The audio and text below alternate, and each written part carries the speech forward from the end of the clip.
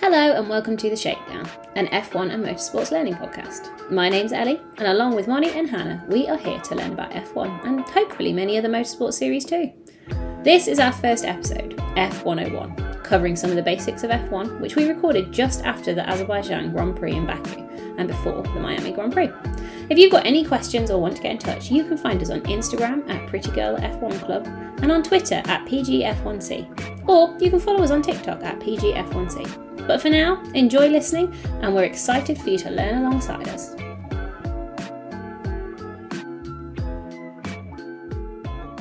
Well, hello, good morning, good evening, good day, whatever time of day it is that you are listening to this, and welcome to episode 2 of The Shakedown. I'm Ellie. I'm Hannah. I'm Monica. And we are taking you through a journey of learning and finding out so much more about Formula 1, Formula 2, IndyCar, many other racing series, and just learning along together. So if you haven't already listened to our first episode, that does some of the basics of F1 so far, and we're going to basically pick up where we left off and carry on through things we've already covered. If you didn't listen to the first episode, is we've covered like the format of a race weekend, the number of teams, the number of drivers, and some of the like flags and things like that you might see during an episode. So we are going to dive straight back into it. Where are we picking up? I think we're going to start with tires. My favorite. They have been the topic of conversation, haven't they? They really, really have. So you want to go for it. Okay, so I'm still very much learning tires, and honestly, I know nothing other than there's different types, and it depends on, like, I guess how long you want them to last for a race, and that's pretty much. Oh, and I guess that there's weather specific ones when it comes to like wet versus dry for like conditions, and that's pretty much where my knowledge ends on tires. I'm not gonna lie. Okay, what I know about tires, let me try what I know. There are 7 different types of tires. You've got your wet tires, which are blue ringed because it's rain, your green tires, which are your inters, and then you've got 5 different types of C tires, which you pick 3 from for a race. So that's the C is for compounds, and you've got ranging from hard compound, which I want to say is the C1, to C5, which is the softest tire. Now you'll get 3 of those depending on the track. And that's usually to do with things like the track type, the temperature in the place, and basically how quickly the tire will degrade. For a race weekend, you get hard tires, which are white ringed. You get medium tires, which are yellow ringed, and you get soft tires, which are red ringed. And that's about where my knowledge ends. Okay, so you're correct. There are actually now 8 types of tires. Wild. What's the new one? So I went to the Pirelli website because I was curious to see if we were going to miss anything because, I forget everything. There are slick tires, and you're right, it's the compound tire, which there are now C0 through C5. Oh. Okay. According to Fancy. the Pirelli website, since 2022, the tires have a wider working range than their 13-inch predecessor, improving the warm-up phase. As a result, overheating is limited and the degradation is reduced. However, innovation never stops. In 2023, a new C1 compound has been created. Pirelli provided 3 different compounds of slick tire, as well as the intermediate and full wet tire for teams to utilize over a race weekend. There are 6 slick compound tires within the range, numbered from 0 to 5, from the hardest to softest. These are known as C0 to C5, with the C standing for compound. Now, according to this website, the C0 tire is last year's C1 tire. So which would be the hardest one from last year? So yes. Essentially, they've sort of added like a super soft a bit further down the line. So the C5. No, they've added a super hard. They've added intermediate. They've added a 1.5. Let's put it that way. Okay. That makes sense. Now, here's the thing. Most people, if you're watching a race and you start talking about tires, everyone goes, your tires are so boring. But the reality is they're also really, really important. So what are the important things to know about tires in terms of like speed, heat, those kind of things? So your fastest tire is going to be your softest tire. That would be if you're talking about the whole range, C0 to C5, your C5 is going to be your fastest tire. Mm-hmm. So why not use it all the time? But it's going to last the shortest amount of time. Aha. Then you have your C0s and C1s. That's your hardest tire. But it's going to last, but it's going to be slower. It's going to be the slowest tire too, but it's going to last the longest amount of time. So it's kind of like a where do you balance? Now you might be asking, well, why don't they just run all on medium tires? The reason they don't run on medium tires, the reason they don't do that is because they're required to make one pit stop at least and one tire change. You must use 2 compounds of tire during a race unless you are doing unless it is a full wet race. Then you do not need to change the compound. So, and also a pit stop. I don't think a pit stop is required. Correct me if I'm wrong. No. In a wet race, I don't know. Great question. Isn't it pit stop required? Because isn't that why Esteban went to the pit lane? In a dry race, I think if it's a wet race situation. Oh, okay. If it was a wet race and you could only use wets. Not that they let them race in wets anyway, but that's a conversation for another day. Would you have to still do a pit stop if you were just going to change to a new set of wets? What are they? Which is a great question. Because I remember back in 2021, was it Esteban who ran all 58 laps on the same set of tires? Alex did in Turkey. I don't know about that. I don't think I watched that one, but Alex did all but pitted on the last lap in Australia 2022. Yes, but that was a dry situation. Yeah, that was a dry situation. Turkey 2021. I can't remember if that was before. It was after Spa, but that was a wet situation where they had wet tires on. And I remember Esteban ran the entire race, but he had a huge welt in his tire. So they were surprised the tire survived. There you go. Fair enough. So what tires would you want to use for things like qualifying? You'd want to use your fastest tires, really, wouldn't you? Right. But you also want to preserve what tires you have. You have to choose carefully. The entire weekend is a strategic challenge. You're only allocated a certain amount of each tire for each driver. So you can't use, if you have a fresh set versus a used set or a scrubbed set, the scrub set's going to be slower no matter what, because it's already it's already been used. The fresh set is going to be faster. It's going to be grippier. It's going to be just overall better. Mm-hmm. So you have to kind of think about how many tires do I have left? What did I use in my practice sessions? What did I use? What can I use in my qualifying sessions where I still have stuff left for the race and to get results out of my race? So you'll see a lot of drivers they'll use a medium tire. They'll use a medium tire for Q1 and Q2, and they'll probably use, if they have the allocations left, they'll use a soft tire for Q3. Yeah, to try and get the fastest lap because softs are fastest. The higher the better. And then I actually found out, I think something last episode that I was looking at, and I think I saw something that said that the tire that they set their fastest lap on is actually what the pole position is supposed to look like. So say they had set it on mediums, it would be a yellow tire. That yellow tire that Lewis Hamilton's jumping into in his bull pit. Yeah. It's yellow rings. Who knew? Granted, I don't think we've seen that because I think all of the fastest laps have been on red tires in recent years. But hypothetically, if one was on Inters, because I feel like Kevin Magnussen's pole in Brazil last year might have been on Inters, and so he might have got a green ringed pole thing because the green tires. What are Inters? What are Inters? There you go. They are. You will do a better job of explaining that. I'm just gonna look at the Pirelli website. I'm sorry. So intermediate tires are the most versatile rain tires. They are a rain tire. They do have tread. The thing to kind of note is that wet tires have tread. They have grooves to kind of dispel the water. Mm-hmm. Yeah. And they run better when you hit puddles. So you'll see drivers kind of looking for puddles to dip their tires in so the tires don't overheat. Because once the wet tires overheat, they die. They did. Okay. And a lot of the time you don't really see the wet tires out though, do you? Because if it's so wet, chances are it is raining and you won't get good enough racing conditions that the race wouldn't be red flagged. So most you don't of the time often it's really slow. Yeah. Or so most of the time, if it's a wettish race or there is rain on track, you're probably seeing Inters. rather than wet tires, because wet would be like it is currently and presently raining.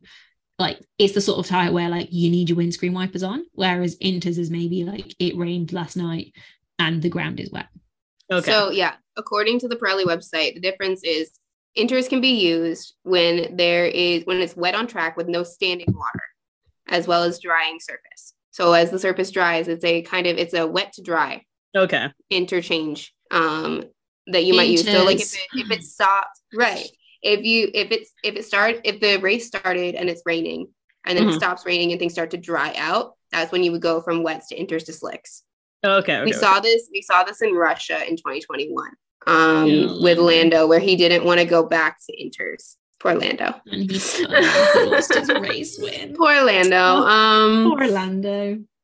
The full wet tire is what it's officially called, which is blue, is the most effective for heavy rain, capable of dispelling impressive quantities of water.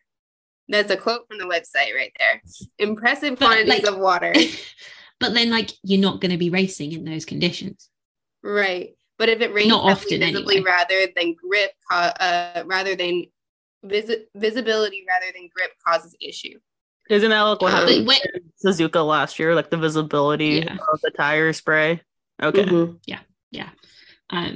And even Monaco last year, I think they started on wets. They did. And then it was the change because it rained like loads. The race start was really delayed. And they started on wets. And then there was all the drama for Charles around pitting for he'd already pitted for inters, and then to pit him onto slicks, they got the pit stop a bit messed up. It was very sad.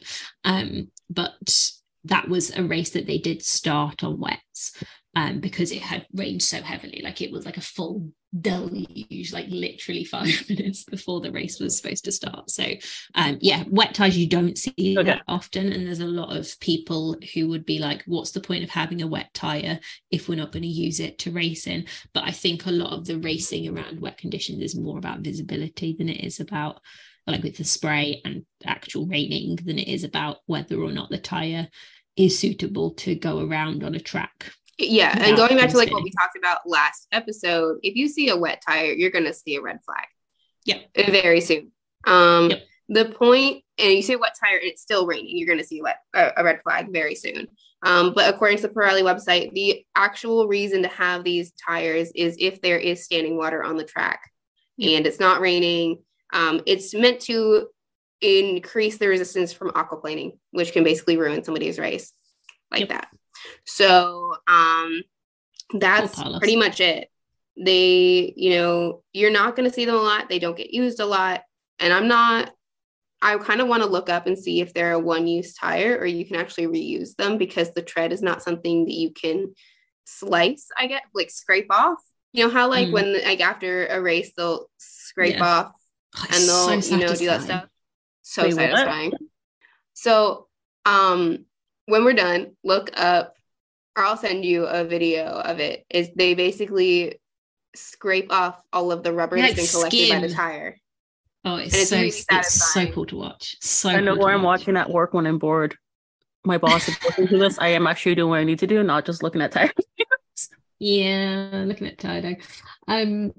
Okay, so for the compounds like C0 to 5, the ones used every race changes depending on the track, right? Like it's not the same ones. Okay.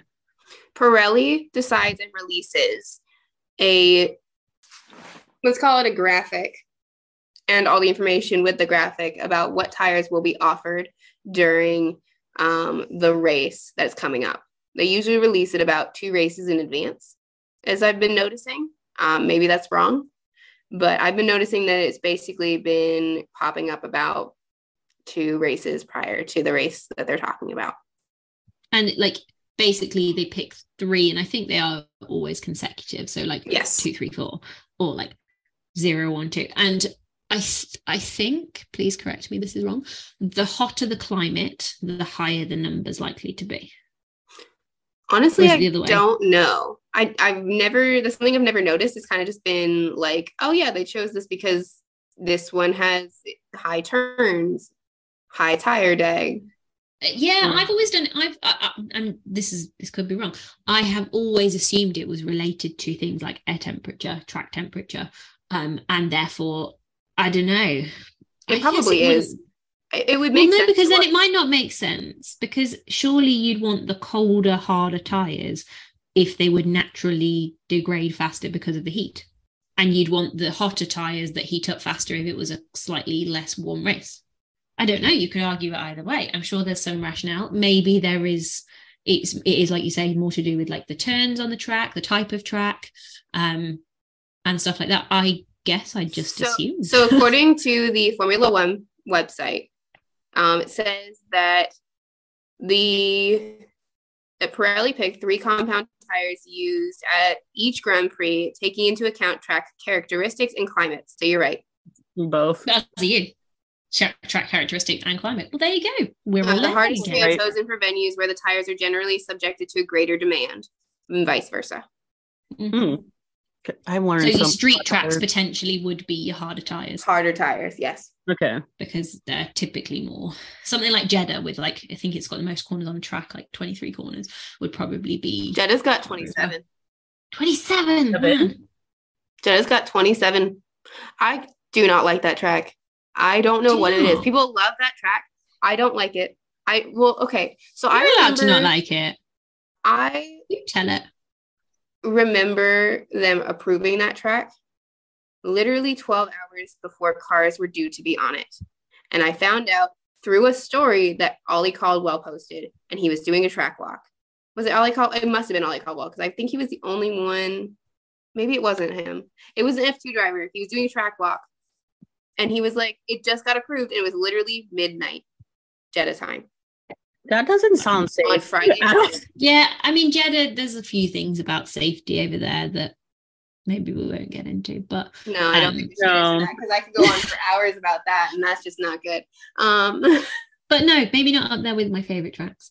But yeah, it's interesting, isn't it, how there's a lot of factors that they must have to take into consideration to pick which tires are available for the weekend. And yeah, it's fascinating. It's super interesting. I've learned a lot about things that I did not know in terms of how they. And also, doesn't the type of, I guess this goes into our next little topic, doesn't the type of tires available for the race play into the pit stop strategy? Because it's like 1 stop versus 2 stop or whatever, and all that fun jazz. Yeah. Okay, so but what is a pit stop? First things first. Monica, go on. Tell us what a pit stop is. Other than me thinking of cars, good old Guido going pit stop. And that was like that was literally my reference to pit stops for the longest time, was just pit stop, in the words of Guido. From like I guess from my very short motorsport fandom of like IndyCar, NASCAR, and F1, it's just it's for strategy of like how you're gonna run the race, and like we're gonna go change tires if need be, or in F1, like if there's damage to the car that you can fix in the pit stop. So like a front wing change and all that fun stuff, you do it then. And like it has to be really fast, which I was very amazed by. It's like Red Bull does it under 2 seconds, I think, or something like that, depending. And it's like wild because it's like they do everything they need to do in that time. And it's like I was watching it with my dad, and my dad's like, oh, like that was slow for Red Bull, and it was like 2.1. And I'm like, and so any other thing. There's now a rule that the pit stops cannot be shorter than 2 seconds.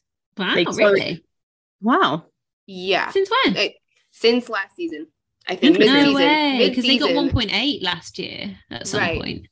I don't know why they did this, but there's literally like you have to trigger a light now. It's like you have to trigger a light, and your pit stop cannot be shorter than 2 seconds. And you have to turn this light green. It's red when the driver drives up, and it's hanging over their head. Now you're going to notice it. Yeah, I am going to. Now you're going to notice it. It's hanging over the car, and once the pit stop crew is done, it'll turn green. If you have to like 2 seconds is passed. Green. Yeah. Sure. Okay. So we were saying earlier, pit stops are mandatory. Yes. So because they have to use 2 different tire compounds, they're mandatory in the feature race. Yeah, in like we're talking about race conditions. Yes. they are on a normal race weekend. We're not touching sprints at the moment. We'll do a whole separate episode on sprint races. But they have to do a pit stop because they have to change the tyre. So my question was, are there certain times of the race where it's better to do a pit stop than others? Wouldn't Absolutely. it? Oh, go ahead, Hannah. No, go for it. I was saying, wouldn't it just depend on like, do I fully understand what these terms mean? No, but I kind of do. It's like undercutting and overcut. Like, isn't that just depending on like where you are in the race and like what you think the people around you are going to do and how you feel like your tires are doing and all that? So undercuts and overcuts are a strategic move. Okay. I think what the answer to your question, Ellie, is you lose about, I think the average, correct me if I'm wrong, the average time lost in a pit lane over the course of the race calendar is about 19 seconds. Oh, I had 23 in my head, but 23 is a good number. I feel like I feel like 19 is what is the shortest and 31 is the longest. I forget which track has the longest pit, but essentially it's around that kind of amount of time. Like basically you lose a lot of time. You lose a lot of time and you drop a lot of places. Like that's gonna happen. But it all sorts itself out because everybody's got a pit, right? Exactly. So if everybody's got to lose 20 seconds at some point, in theory, you would make it back up again. What are the scenarios in which it is more beneficial to pit? So you can get cheap pit stops under a safety car or a yellow flag. Yellow flag is like you're not really gaining any advantage off of it, but like the cars are going slower through a sector, but they're not. So are you. But so are you. So it's not like you're losing any time. They're still going at a slower speed, so they're not completing the lap as fast. But you're under a virtual safety car. Yeah, under a yellow flag. Under a virtual safety car. We're just talking yellow flag. Right, okay. Yellow flag or a virtual safety car, I guess, is the kind of the thing is the yellow flag, like you said, is isolated. In the last episode, you said it was isolated. So there's only one sector that's slowing down. There's still an advantage being gained there because you still have to reduce your speed in one part of the lap. A virtual safety car, again, you're not really gaining an advantage off of it because you're all going the same speed. But surely you'd gain a little bit because obviously there's pit lane limiters in terms of speed, and that wouldn't change. So say you're going at 200 kilometers per hour and then you have to drop 40%, that would take you to 120 kilometers per hour. And the maximum you can go in the pit lane is, I think, 80. I don't know if it's miles per hour or kilometers per hour. It depends on the track. Sometimes that's devastating. Okay. But either way, you'd still be able to go that fast. So maybe you'd gain like a few seconds under a virtual safety car. But I'm guessing what you're going to say is under a safety car, a full safety car, when everybody's bunching up, it makes strategic sense to do a pit stop then because So you'll kind of hear, and you heard George do this, and he got very, very lucky last year in Miami. He went over the radio and he said, let's wait and see what happens. And he got a safety car when Lando and Pierre hit each other. Okay.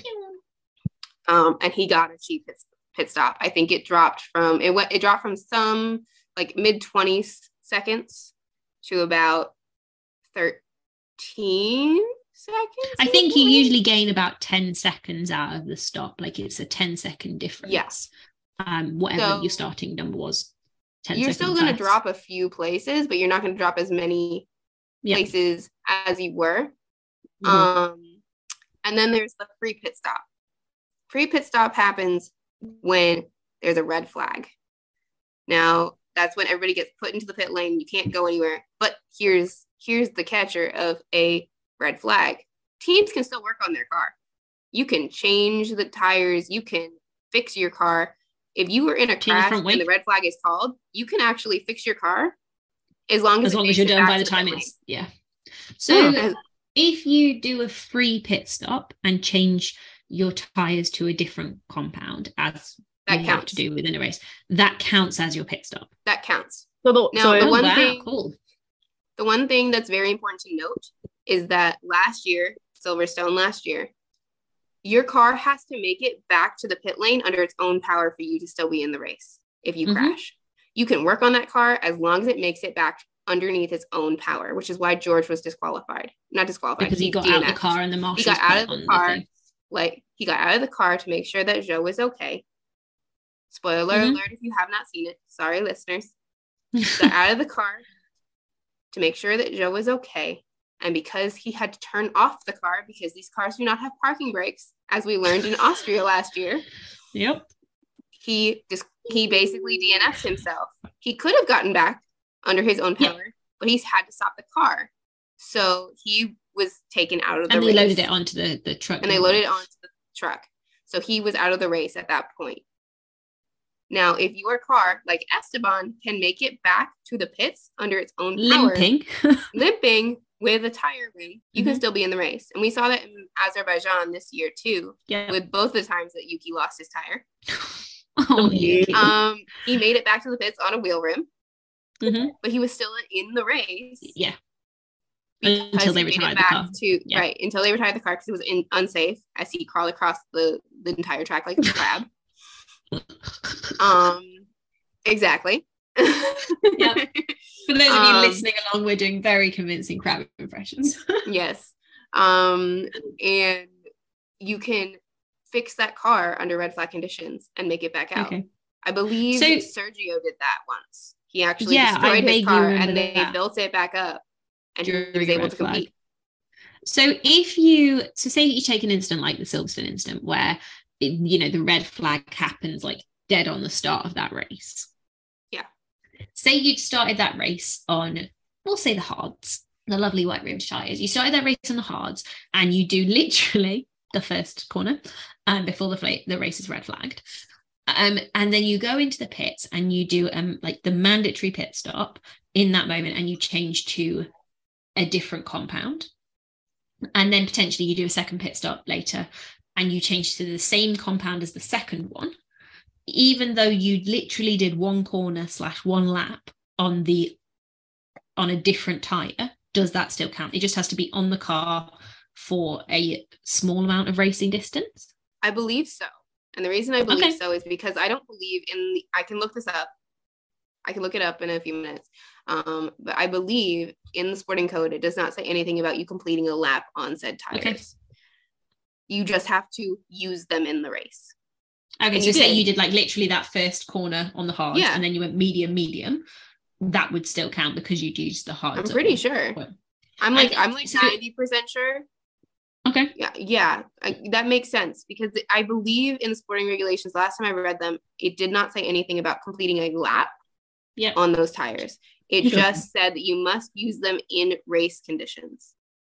Fair enough. So what would have happened last weekend had Esteban Ocon not tried to take out half of the paparazzi and pit on the last lap? Do you like take a place penalty? Do you take a time penalty? Do you get straight up disqualified? You get because I've heard very different. I was going to say I've heard different theories on this.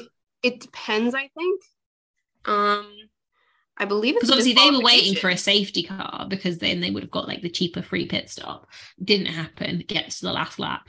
Esteban Ocon and Nico Hülkenberg like both need to pit on this like last few laps. Because I'm guessing if they hadn't, disqualification. Not that they were in the points anyway, but I'm guessing you don't want to just get disqualified from a race. Yeah, I don't think that would be the smartest idea. No, it wouldn't. Give us the tea, Hannah. So we're gonna go to Quora because well, it's the only one that I'm seeing that's got a straightforward answer if it'll load. The suspense drum, please. Also, I like how a Ferrari mechanic made it back on my For You page recently. Guido's back. Yeah. He's got a Guido tattoo. He's got a Guido tattoo, so henceforth is known as Guido. Yeah, since we were talking about pit stops, mechanics, fun stuff. He made it back on my For You page because my sister-in-law, he ended up on my sister-in-law's For You page randomly, and I'm just like, if this is what it takes for people around me to at least know what F1 is, I'll take it. Yeah. Have you seen the videos of the Formula One drivers doing pit stops? No, I have not. So there was a Red Bull one, I think either beginning of this year or end of last year of Max doing a Red Bull tire change, and then there was one like literally today of Esteban Ocon and Pierre Gasly doing a NASCAR tire change. Well, I saw that, and like they're heavy. They're really heavy. They have to do like warm-ups and workouts. Yeah, you've seen the Waluigi. I'm like, he's just very tall and awkward. We have long limbs. Also, but he's a green. That's the thing. Would there be advantages to being short and being a pit stop mechanic? Because you can get to the tire more easily. I know we should. Like, I'm always so impressed how quickly they do that. Yeah, I would not be able. I can be the one that like drops the little thing and pulls it up. Oh my gosh, my coordination's too bad to do it. I cannot do like the wheels. Like, I understand that like maybe the jack. I can probably do the jack. Is an individual sport. Like, I understand that it's like a lot about the drivers, and obviously people make such a huge deal out of the drivers and like their skills. And I'm not knocking any of that, but it is like such a team sport.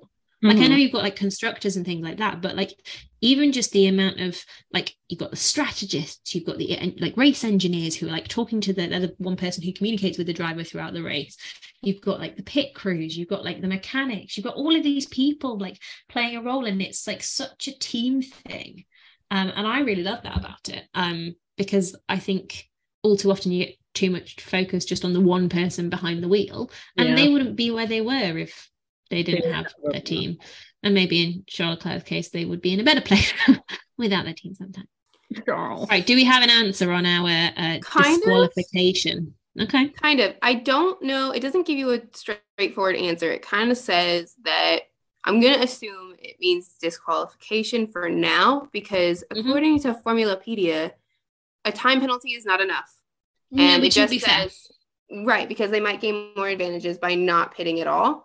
From the 20 to 30 seconds that it would cost for a pit stop, you'd have to give like a 1 minute time penalty, and they may as well just do a straight up disqualification. Right. So, and basically it literally just says, fortunately for us, no driver will attempt to complete a race without doing a pit stop and a tire change because the penalty is so harsh. All right, who wants to take one for the team so we can find out? Who wants to do it? Come on, somebody just take it under the bus. Like, just go. Do it. Well, I think we almost found out a couple of times. Yeah. I think that's Albon why in Australia last year, the pits, because he would have been disqualified.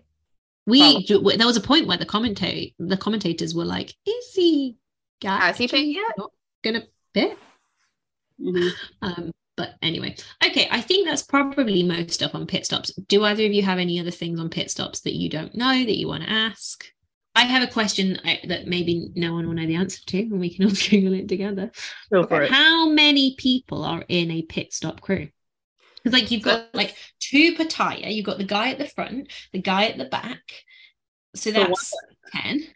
So that's a good question. So it's actually 3 per tire. So that's 12. 3 per tire. Per tire. And then you have your front person and your back person and your back jacks. So that's 14. Now here's the fun one. Ready? And then you've got the guy at the front that waves the stick. Most, if not all teams, their pit stop crew is the same as their engineering team.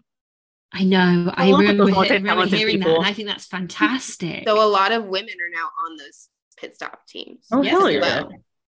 Love that. Because they're getting more women engineers. Not all of them, but there are some women now in there. Oh, hell yeah. I remember watching I think it must have been McLaren or Williams doing like their pit stop crew warm up. Because like obviously it's like incredibly physical. Like the tires are not light, the speed at which you need to be doing things. So they like had like a full workout, like warm up and stuff. And I was like, how can I get that amazing job? I bet like nobody thinks like engineer, oh yeah, I've got to like work out and stuff like that. But actually like it's an incredibly physically demanding side of it. Like you say, because the engineers end up also being the pit stop crew. How do I get that job to be the person that comes up with those training programs? And then it's like, oh my gosh, you're injured. Let me help you. Let me make sure you don't get injured, please. So we reckon 15 people. But yeah, 15, I guess. Yeah. 14, 15. Wow. Yeah. Solid. It's a lot of people. And they always wear their helmets and full like race suits, don't they? They have everything that they wear. So I know like McLaren's a good one to point out because they're and Mercedes, they have different uniforms depending on who they are. So Mm-hmm. tire people have, for Mercedes, I want to say they're black onesies. And then the Jack people have the Patronus blue. Cute. Correct Love me if I'm that. wrong. I will ask me after say, Miami, and I'll keep an eye on it. It does have, like the drivers, it has their nationality and their last name or their first name, depending on what the team picks. Oh, nice. That's really cute. That's really, like, I think that's like so inclusive. I really like that. It gives it more of a team feel. Like, There's definitely. well, like we were just a saying, it's a team it, sport, but I don't know what it is. Mm-hmm. Maybe for medical purposes. Probably. Maybe. That would make sense. Or if like something happens on the track and you need to account for everyone, it makes it easier. Because I know that, like, and it's gonna get really gruesome really fast. The reason they put the name on the belt is for body recovery. Oh yeah, I mean that makes sense. Like, it's sad, but I know, Ellie. I had to say it's a part of the facts. I mean, it's so sad, it's but good. like it makes sense. It does make sense. Okay. What else did we say we were going to cover? We said we were going to cover the points, like a rough sketch of the race calendar, and we said we were going to cover points. So let's do points first, because we're talking about finishing, we're talking about the racing. On a normal race weekend, again, leaving sprints for its own separate episode, particularly given all the changes recently. How many people score points? Top 10. Woo. Okay, what's the breakdown between the point? I know 10 gets 1, but what's like, is it like 10 points for the top, or? So it goes, I had to literally memorize, like I memorized this, and I had to look it up so many times before I actually memorized it. It is, I want to say, I'm just going to double check too, because I don't even trust myself on this one. Okay, let me have a go. Whilst you're double checking, you can fact check me. I can definitely do top 3. So P1 gets 25 points. Right. P2 gets 18 points. P3 gets 15 points. I then want to say P4 gets 12. P5, 10. P6, 8. P7, 6. Yep. And then 4, 2, 1. No. Oh, okay. Did I miss one? So 6 would yes, you missed one. Only one, okay. which I'll give you, because it's really weird. It's really strange. It goes, so you're right. It's P1 gets 25, P2 gets 18, P3 gets 15, P4 gets 12, and it goes, and then from there on, it goes 10, 8, 6, 5, 2, 1. What? Not 4. No 4. Don't That's ask me so why. bizarre. What is this? So then so the people that get those points are both the driver. Oh wait, individually. I lied. It is 4. It is 4. Hang on a second. The race that I'm looking at, Russell got the fastest lap, and he also ended in. And that's what I was going to say. Fastest lap P8. So is a factor. It is 4. I thought it was 4, but I was like, it would have made so much less sense for it to be 5. It would be very F1 if it was 5, though. Yeah. Honestly, you're right. So you're right. You got it all right. And I was like, I was looking at this, and I was like, that looks really strange. But I also didn't think that Russell got the fastest lap in Azerbaijan. Yeah. Was it? No, so he did, because he pitted for the softs right at the end. Right. So the driver gets those points, but also the team gets those points, because there's 2 championships. There's the Drivers' Championships, or the WDC, the World Drivers' Championships, and then there's the WCC, Constructors' Championship. Yeah, World Constructors' Championship. World Construction. I was like, where's the W come from? And then, like you mentioned, fastest lap points. So you got fastest lap points. What's the caveat about the fast? What's the conditions on the fastest lap? How does that work? They have to be a point scoring car. So it's like if Yuki in P15 was to get it, he wouldn't get the point, right? Right. It becomes like if he was in T10, he would get it, because basically you can add it to your existing points, but you can't have it as a standalone point. Interesting. So you could use it to take. So in the first race of the season, isn't what the match got it? Well, no, Zhou got it in the first race of the season, did. Because Pierre Gasly had it, who was in P8, and Alfa Romeo clearly saw that there was going to be like a long-term competition with probably Alpine. And so they were like, we're going to take it so that he doesn't get it, and we don't get it, but he doesn't get it. So you can do it like that. So there can be some strategy to getting the fastest lap. But George took it this weekend, and because he was point scoring in P8, he got the point as well. And I feel like this is something really important to point out, is that the fastest lap point makes things interesting, especially towards the end of the season. Like 2021 season got so interesting when it came to strategy, because they were playing for that fastest lap point, and you just kept seeing Mercedes not sacrificing, but kind of sacrificing their second driver in a third pit stop to get that fastest lap. Just so that someone else didn't get it. Or Mercedes, just so the other one didn't. Oh, okay. Interesting. And so the difference between the two championships, as I understand it, is Drivers' Championship is purely that driver. That's typically the one that everyone remembers. Like Lewis Hamilton has 7 World Drivers' Championships, like etc. etc. But the Constructors' Championship is super interesting because it's so much more about money. So actually the teams really want to do well in the constructors, not because they want to throw their drivers under the bus, but they would far rather their drivers work together as a team to do what's best for the team than they would be like favor one driver too excessively, because the Constructors' Championship is so important for funding and for money, and for like development time as well. Although the better you do, the less development you get. Anyway, how does points for the constructors work? So like, do they get points for like where each driver finishes, or like both of them finishing, or like? So whatever the driver gets, the constructor also gets the exact same points. So, but it's 2 cars going into that competitor instead of just the one.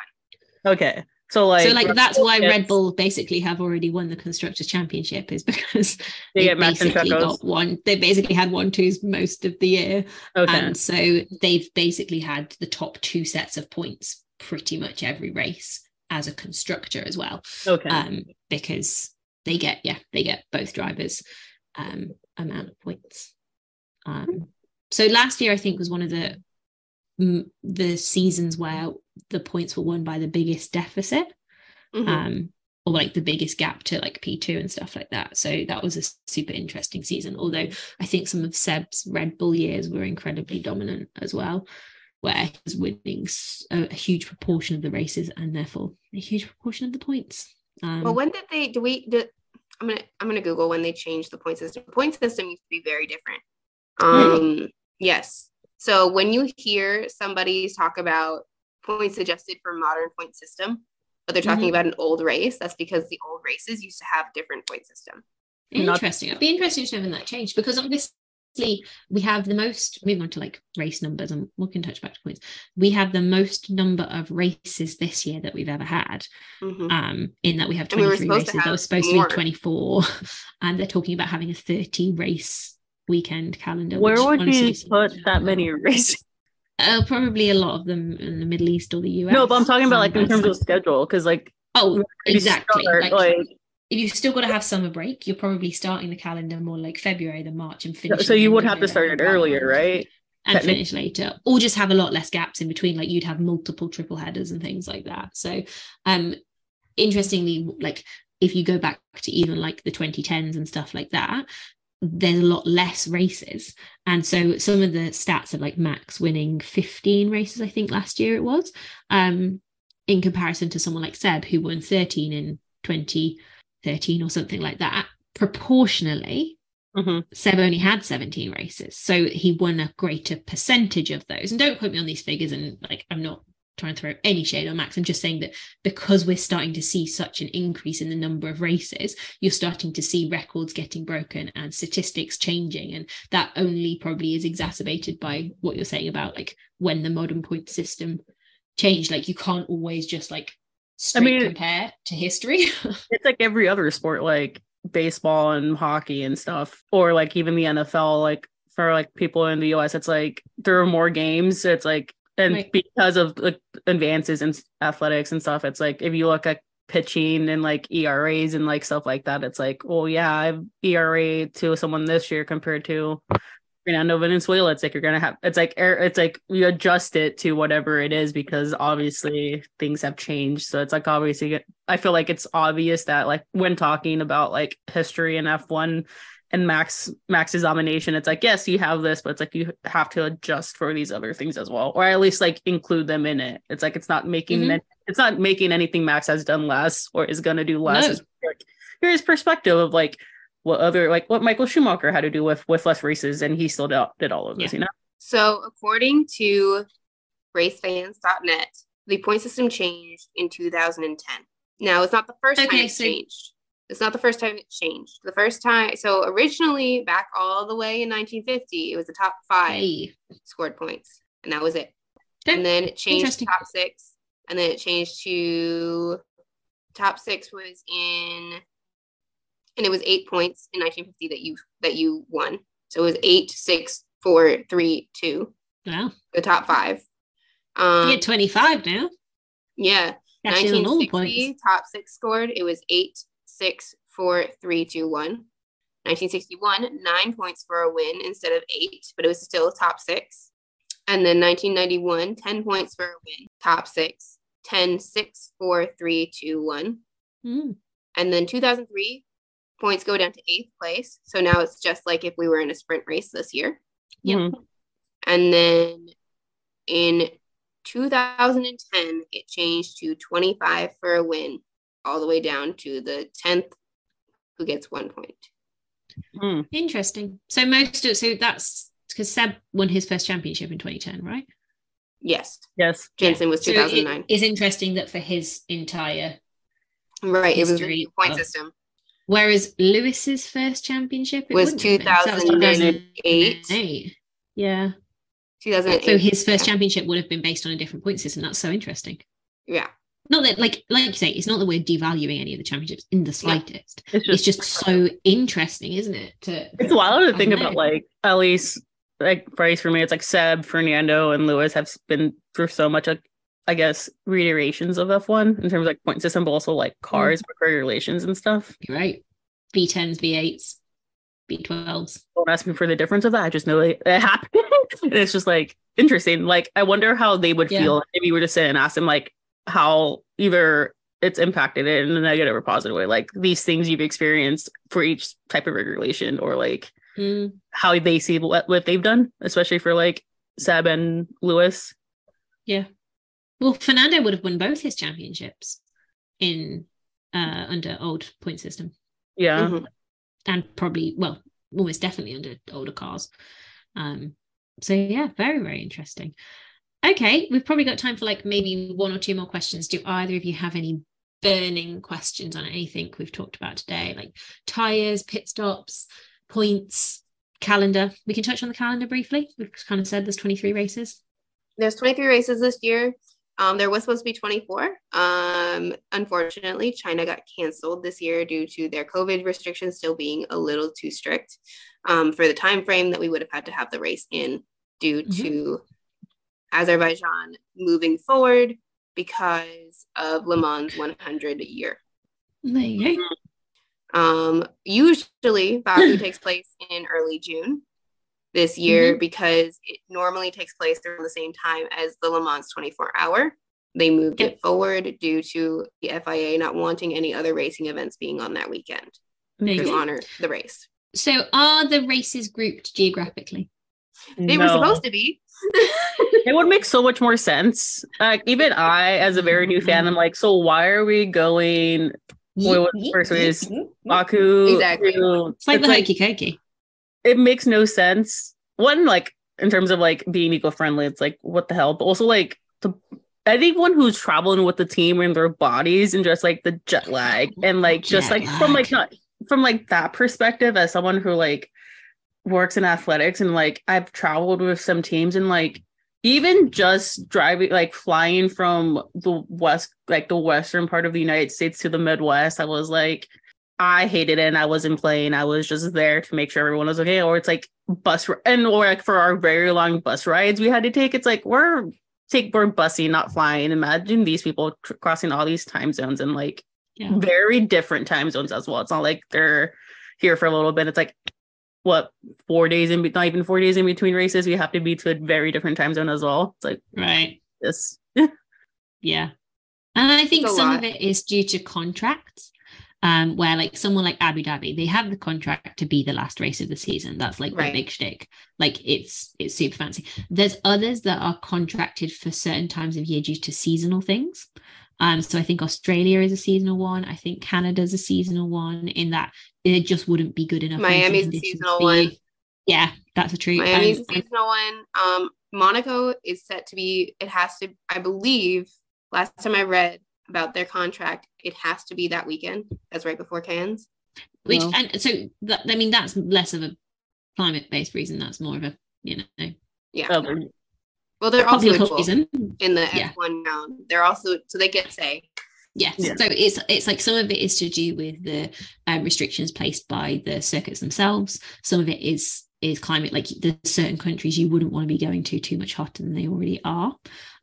Because like places like Singapore, particularly, I think Barcelona last year it was a May race, but it was 34 degrees. Like you wouldn't want to be going any closer to summer and risking sort of like your really, really hot temperatures, both because of racing conditions and fan conditions. So some of it is around that, but they have said that they would like to move to a more ecologically friendly and geographical race timetable, but realistically probably can't start to do that until 2030, which is obviously 7 years away. So a lot can change in that time, but they're talking about adding more races to the calendar. I think it'll be interesting to see how it all plays out. I think for now 23 feels plenty, although we've just had a 3-week break and we're all like, where's the F1 gone? But that was obviously because China didn't end up happening, which is really sad. So yeah, I think we're in between at the moment. We're in between Baku and Miami. So we've got a double header, then a week off, and then I think a triple header. Yes. So then we've got plenty to look forward to. I think that is the only triple header of this year, though, unless there's one in September. I believe there's one later on, but I could be wrong. I don't remember off the top of my head.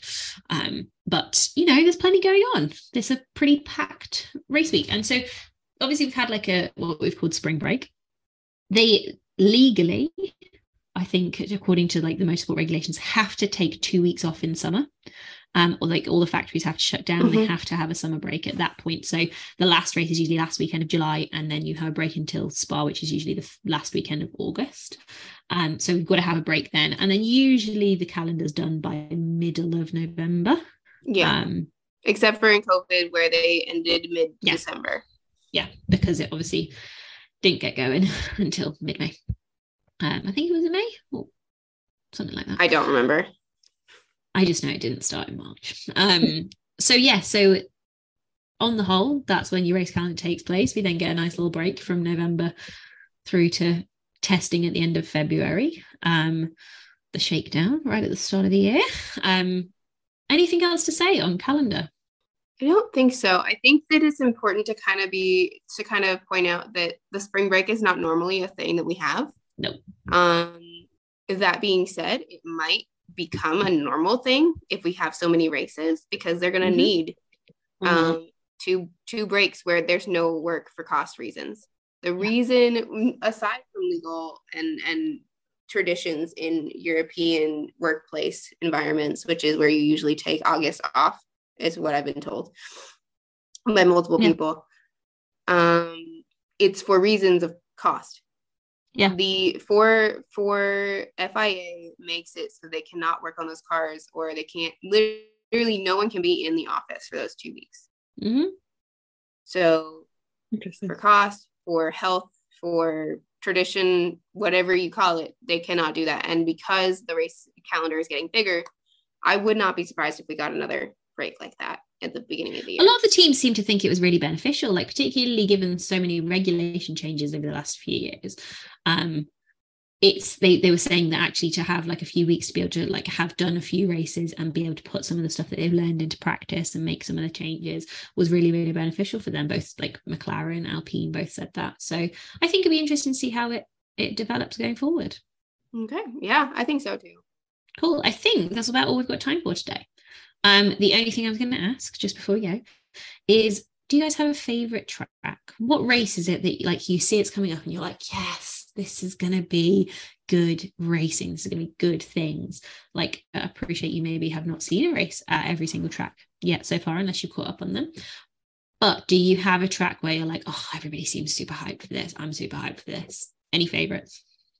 I mean, I haven't seen all the tracks yet, but I guess I'm just biased towards Silverstone just because that was like the first time I actually sat down and like watched it and like all that fun Sure. stuff. I'm excited for that one. And then like if I had to say like here's my bucket list of things I would want to experience, going to Silverstone for a race would be one of them. And I think it's because it was like all those connections to it. So for right now, I'm gonna say Silverstone. It might change, who knows. Love that. Hannah? I have two Mhm. favorite tracks. For the one is for the history and just the outcome, and one is for the actual track. Now, the history and the outcome is Monza. I love Monza. It always has an interesting race. We've always had a different The Monza winner. curse. The Monza curse.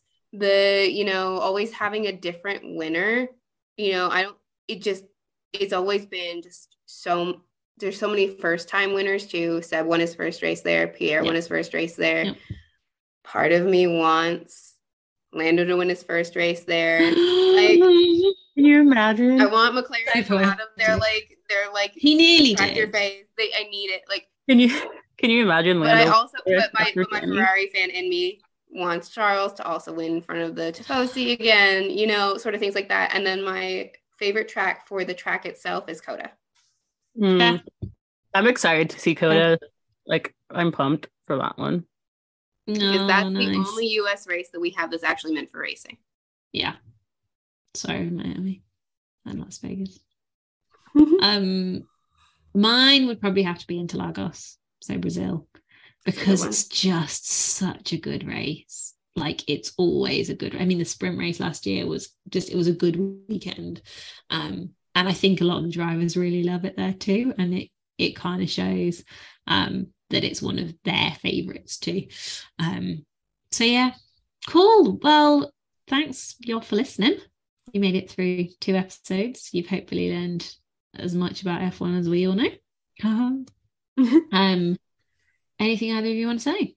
No, I think thank you for sticking with us for this long, and I hope that we've kept you interested, and you're going to come back for episode 3 because we're going to make it and we're going to have fun with it. And if you have any questions, please send us a message either on Instagram or TikTok. We do have those socials set up, and we'll definitely put those up as soon as we put out episodes. Yeah, and we'll try to answer them on the pod. We'll try and answer all your questions, and if we think of questions, we'll do a little Q&A at some point of random questions, but until the next time, we'll see you later. Bye.